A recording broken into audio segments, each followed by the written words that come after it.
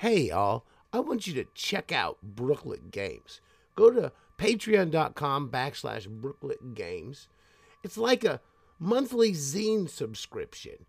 Each issue is chock full of imaginative, useful information you will use at your table. Go to patreon.com/Brooklet Games for a new issue in your mailbox or inbox every month.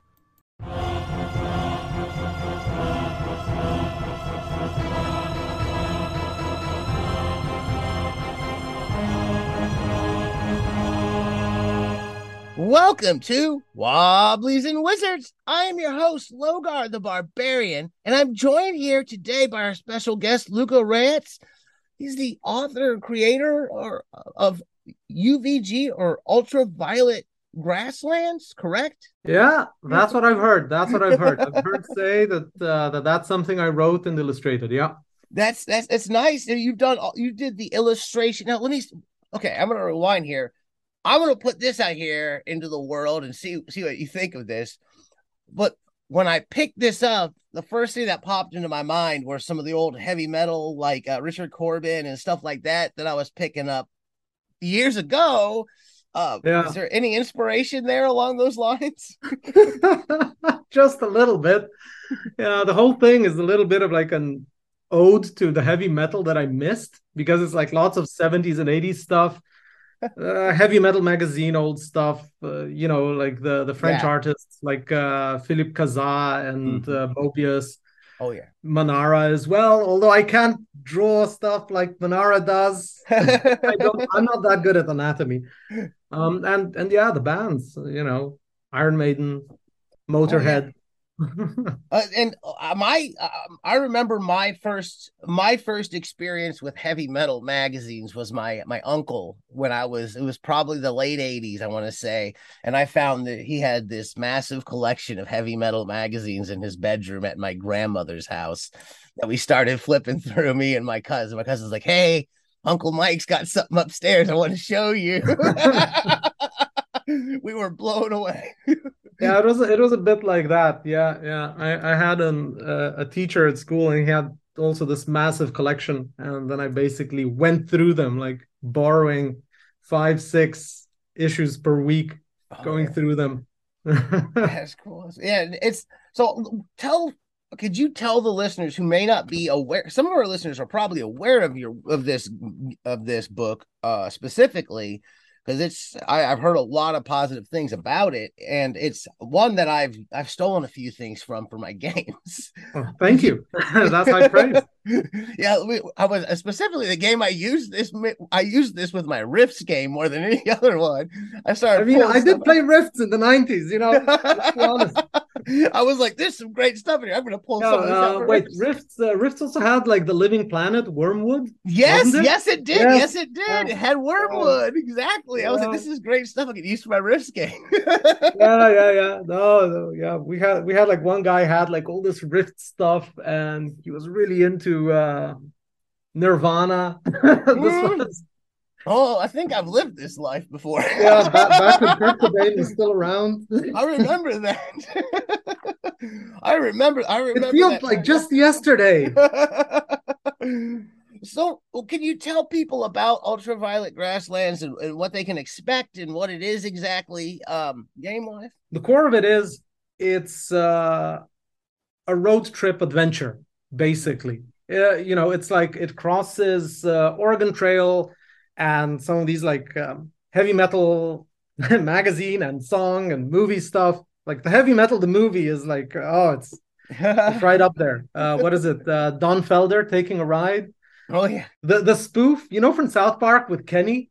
Oh no, I Kenny don't. Gets high on catnip and then goes into the heavy metal world. I don't, to be honest. I don't really watch a lot of cartoons. This is old. This is really old. I remember it came out like 20 years ago. Anyway, yeah, it's basically like this road trip through a dying Earth kind of setting, and that's the core of it. Then there's some other stuff bolted on top, but that's really the core. And if you're stealing ideas from there for Rift setting, I mean, yeah, that's the core.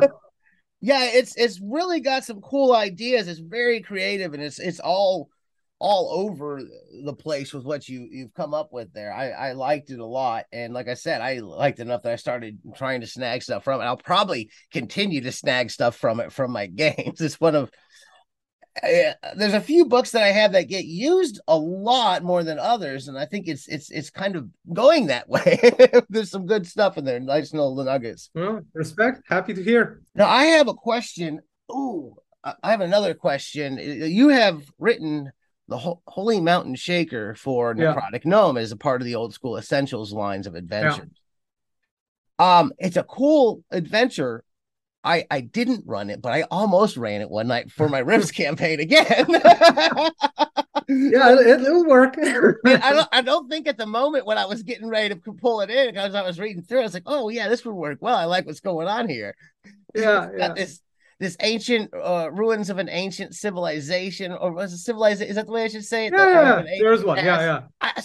I'm curious. Now, there's been a lot of talk about the writing for these Old School Essentials adventures. Was writing this different than what you normally write for a role-playing game, or how did you approach that? Yeah, it was different. So I feel really kind of conflicted about this one, because I think it's honestly it's the most recent book of mine that's come out, basically, or almost the most recent. So I think it's the prettiest thing I've put out.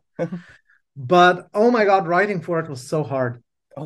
It was so hard because so the Old School Essentials house style is really terse. There's a lot of basically decisions about how you have to structure it. So there's like this formula, like you write it in this way and this way and this way, so it's like easy to parse, and all of them are written the same way. We had to do so much editing. It was slow. It was so painful. I tried a few times while having everything cut down. And I always feel a little bit insecure about my writing, so I also end up overwriting. I write too much stuff, and for this one I had to cut away so much. Oh, it really hurt. I mean, it came out great in the end, like with all the editing and so on. Like, kudos to all the editors, kudos to Gavin for putting up with me, but it was painful. Yeah, I was curious about that, because it is written. Definitely, there's a difference between Ultraviolet Grasslands and the Holy Mountain Shaker, and just kind of was looking at that thing. Yeah, I mean, the UVG is written like I was listening to Dope Throne or Electric Wizard or Orange Goblin or something like that. There's like this slow groove, or like Caius. There's like this groove going through it. And then in Holy Mountain Shaker, it's much more like it's maybe a little more got that punk rock rhythm. A little bit more up tempo. So yeah, interesting. So I know you have quite a few other games out there, and one thing I like to ask people is you have the name of it just dropped my mind. It was there was Long one Winter? Witchburner? Long Winter. Could you tell us a little bit about some of the other games that you have? Yeah, sure. So Long Winter is basically like a little bit of a horror setting kind of thing, which is built around. So you have essentially the setting. It's like an alpine setting. Starts in autumn. Things are rolling along. There are different places to visit. It's basically a small point crawl region, like one barony, where you can just like throw down some vaguely medievalish or early modern games. Not even early modern. Gosh, I mean, you could take anything from like probably the 17th century to the early 20th century Call of Cthulhu and throw it in there and it'll work.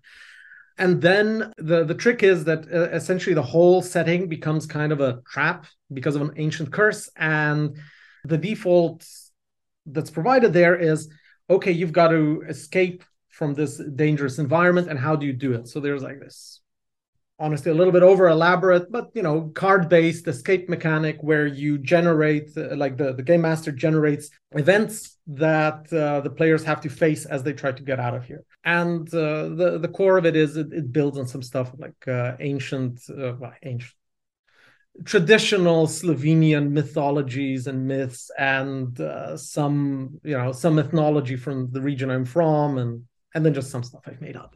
Most of the stuff I've made up. Come on, let's be honest. Like I mine like local stories. For a while, I thought I was going to be an anthropologist or an ethnologist. Oh, yeah. In retrospect, that was never going to work out. But one is young and foolish, and one thinks that one can be something one is not. So now I mine it for that, and it's sort of a similar kind of setting to the other adventure, Witchburner, Yes. which is this claustrophobic adventure in a town where the players are hired to find the witch and burn the witch. And it basically details in excruciating detail about 30 different NPCs and like what they do and everything. And it's basically a social adventure, and there's like this little mechanism for like ratcheting it up forwards, and the longer they don't find a witch, there are weird omens, and then everybody starts getting stressed, and then eventually if they let it go far enough, the townspeople start thinking, well, maybe the witch hunters are the witch, all that. And at the same time, hey, spoiler alert, I mean, if you're a player, if you want to run in this thing, don't listen. Spoiler right at the beginning of the show. Yeah, I think at this point, if you listen to this podcast, you should know that this is just all spoilers. Yeah, we don't respect it. Just spoiler alert for every episode. So right, yeah. So it's one of those things like what is it in Star Trek? What's that like scenario that they give at the academy? Oh, the cop. I know what you're talking about. I was going to say the Condamari, but I know it's not the Kabarachi. I know someone's going to send it to me and correct me. Is I know what you're saying. Kirk did it. Yeah, it's the one where the winning solution is not to do it. Yes. Like so basically the whole adventure, like one of the core premises is like, hey, if you want to come out of a witch hunting adventure as one of the good guys, don't do it.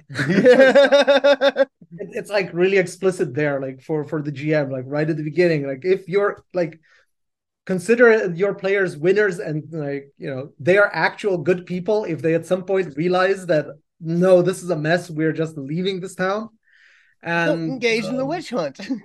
Don't be a witch burner. Like, hey, exactly. Honestly, anybody watching this, listening to this, don't be a witch burner. It's not cool. Yeah. Yeah. I mean, that was a whole thing. Yeah. It was not a nice thing. Like being a witch burner isn't nice. So although I guess to be fair, if you go into an adventure which like has like the title activity is we're gonna burn the witch. It's like that was like King Diamond's thing too, though. Are we still lawful good, or are we the baddies now? That was like King Diamond's thing too. Was what was it? Yes. Mother was a witch. Abigail. Was it Abigail? Was that the album that he did? I think one of them he even did the famous play. What was the play? Oh shoot, the Crucible. Yeah. I think so. You know what I'm talking about? The Crucible. But I'm terrible for names. Like I have all this stuff like written down and references, and like I know them when I go searching for them, but like to remember things verbatim. I'm terrible. I cannot remember the lyrics of a single song. Oh, I can't either. Well, that's not true. I can remember every word to American Pie because when I was like 12, I sat down with the record in the back sleeve and read through it until I had it memorized and listened to it over and over on my record player. But that's like the only song I can remember. It's long. At one point, I knew most of the lyrics of Nirvana's Lake of Fire because it's really short and there's almost no lyrics. I don't remember. I suspect it's like something to do like like people have asked me like how do you come up with so many ideas, and like the honest thing is like I probably just remember things wrong and you just think it's ideas, but it's just me remembering things wrong. Probably. That makes sense. I mean, it makes sense. Yeah, and I'd say I don't know. I'm gonna go back to Ultraviolet Grasslands here for a second and ask you what would you say the genre is of this game if you had to categorize it in the common traditional genres people go by? Come on, I put it right there. It says psychedelic metal role-playing. Psychedelic metal role-playing. Yeah, a classic genre. I like the psychedelic. I'm a big fan of that. But it does. I've heard people definitely refer to it as the term that I've heard a lot used these days is like gonzo. There's definitely a lot of unique, interesting things going on there. That's why when you say that, I'm kind of my mind's drawn back to Ultraviolet Grasslands when you said that. I sometimes like to say it's like old school Baroque. Mhm. Because it's not that gonzo. Like there is a lot of stuff thrown in there, and I wasn't explicit about the setting behind it, but there is sort of a relatively coherent setting. And I tend to associate gonzo with like things where it's like, oh, there's just the story and we're like in a village and something, and then a UFO crashed and out came Elvis. And it's like, yeah, okay. And then there was a gecko, and we licked the gecko, and then we started tripping with Elvis. And then we went to hunt the werewolf, the American werewolf. Wait, I thought you were in Transylvania. Totally space Transylvania, man. This definitely, it does remind me of the science fiction comics that I read in heavy metal magazines back in the day. Is what it reminds me most of. It's definitely going that way. Like I like to say it's like more like science fantasy or fantascience. Like when I say fantascience, I'm sort of like picking up, because like in Italian science fantasy, they call it fantascienza, and then I was like, that's sort of funny. Sounds a bit weird and different, and sort of captures that it doesn't quite fit. But yeah, it trends that way, like that sort of intersection where it's science fiction, but it's definitely not hard science fiction. Yeah, I like the term science fantasy, but I also like there was a point in time when fantasy itself was very much intertwined with science fiction, and it feels like over time they've kind of been given their own like hard classification. They became like these hard separate genres, right? On the one hand, you've got like swords and sorcery and stuff, and the other you have like no, here we have robots and things. But then if you look at honestly, an influence is Moorcock and Elric of Melbourne. Oh yeah. And there you've got just that. It's like this, or what Arthur C. Clarke said, like, sufficiently advanced technology is indistinguishable from magic. Yes, exactly. And a lot of those old like Appendix N authors and stuff like that was coming out in the middle of the century and earlier, like there is like I read a lot of it. Was it Darkover that Marion Zimmer Bradley wrote? And that whole thing is like a fantasy. There's all these fantasy like concepts, but they're flying in on spaceships to this planet at the same time. Yeah, it's like that. And then there's the one by is it Silverberg? No, Zelazny, Lord of Light. Yes. Was it Roger or Robert? Is that I think it was Zelazny. Did you say Zelazny? Yeah. Sword of Light. Lord of Light. I think it was by Zelazny. I have to double check. I'm going to Google this because anybody listening to this, we've cut this part out. Roger Zelazny. Yeah. Yes. Did he do Lord of Light? Yes, he did. Okay, yeah. Because the other one is Robert Silverberg, who did quite a few trippy books. One of them was the Book of Skulls. Also sort of, it comes into this whole melange of stuff that influenced me. And, Philip K. Dick. I read a bunch of Philip K. Dick. And, it becomes sort of obvious that some things do borrow a lot from Philip K. Dick. Now, I'm ashamed to say Zelazny, I think that he did... let me check here. I want to double check before I misspeak. Yeah. He was not the one that did Star Wars books, was he? No, I think he did Amber. Okay. Because there was one that was science fiction writer that turned around and did, and I think I'm confusing him with the two at this point. So yeah. So sort of like are you a big sci-fi fantasy reader or? I was when I was younger. Yeah. These days I've got the attention span of a mayfly. Stay on social media reading intelligent people having smart, detailed takes about things and then posting memes. Memes are the future. Yeah, the memes are the future. Pictures are the future. Now, I do like reading, and these days it's a lot of it is also like audiobooks and stuff. Mm-hmm. Yeah. But yeah. Well, it's just practical to do audiobooks.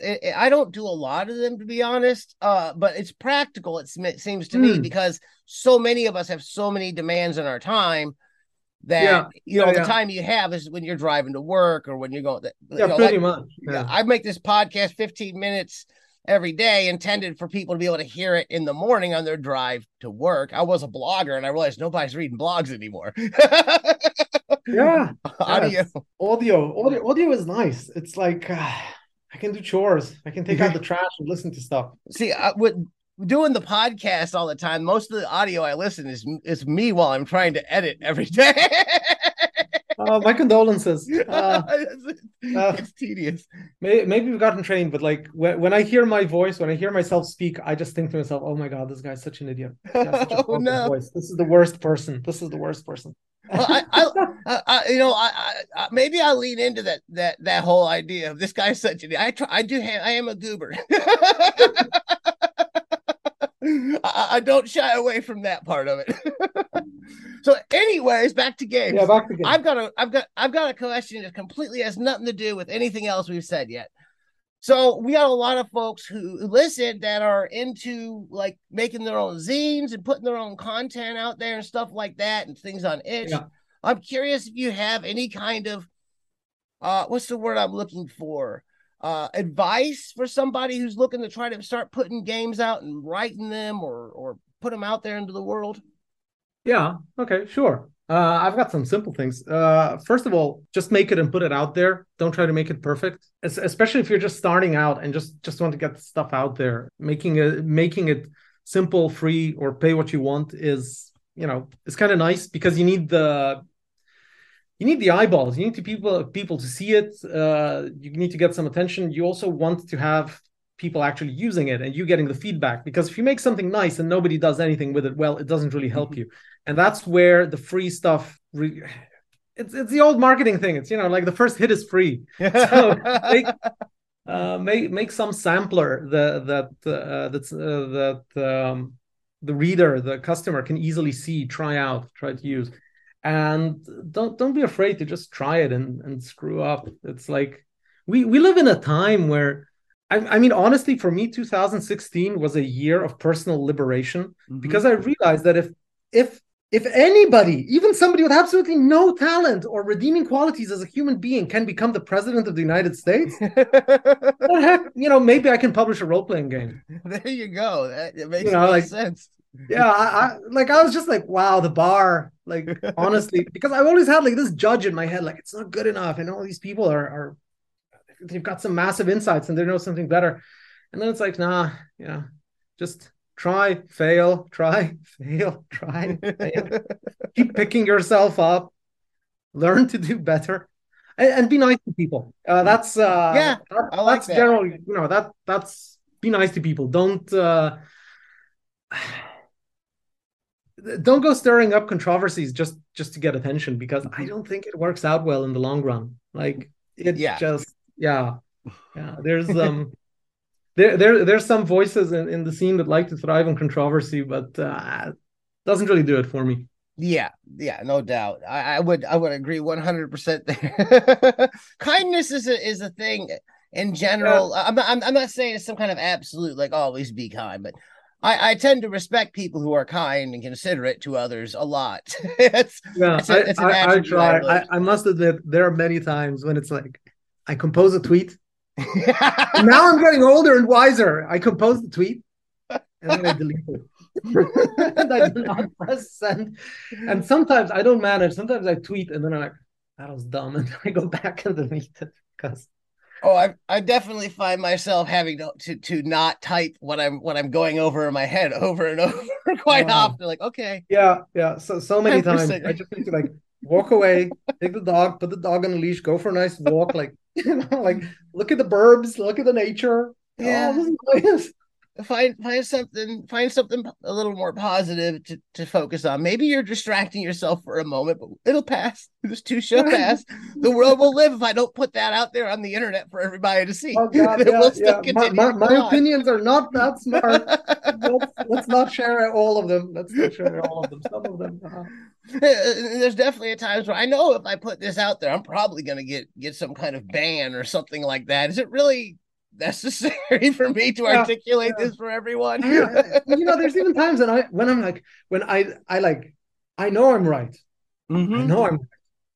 And then it's like, yeah, but so what? So what? Who cares? Like Everybody else must know too. yeah, right. Yeah, I know. Me shoving my opinion in somebody's face has really got to convince them. But the temptation. Oh, but who am I to speak? I put it all out there every day on the internet. Well, I try to reel it in and make it. I try, like I think we talked before earlier. I said I try to focus on being kind and positive things, like here on the podcast. Yeah. I'm not gonna bring up something I'm gonna talk nasty about or some, you know what I'm saying. Especially if it's a game creator, someone who's working hard to put themselves out there. I'm not gonna bring them on here and I have something critical to say about your thing.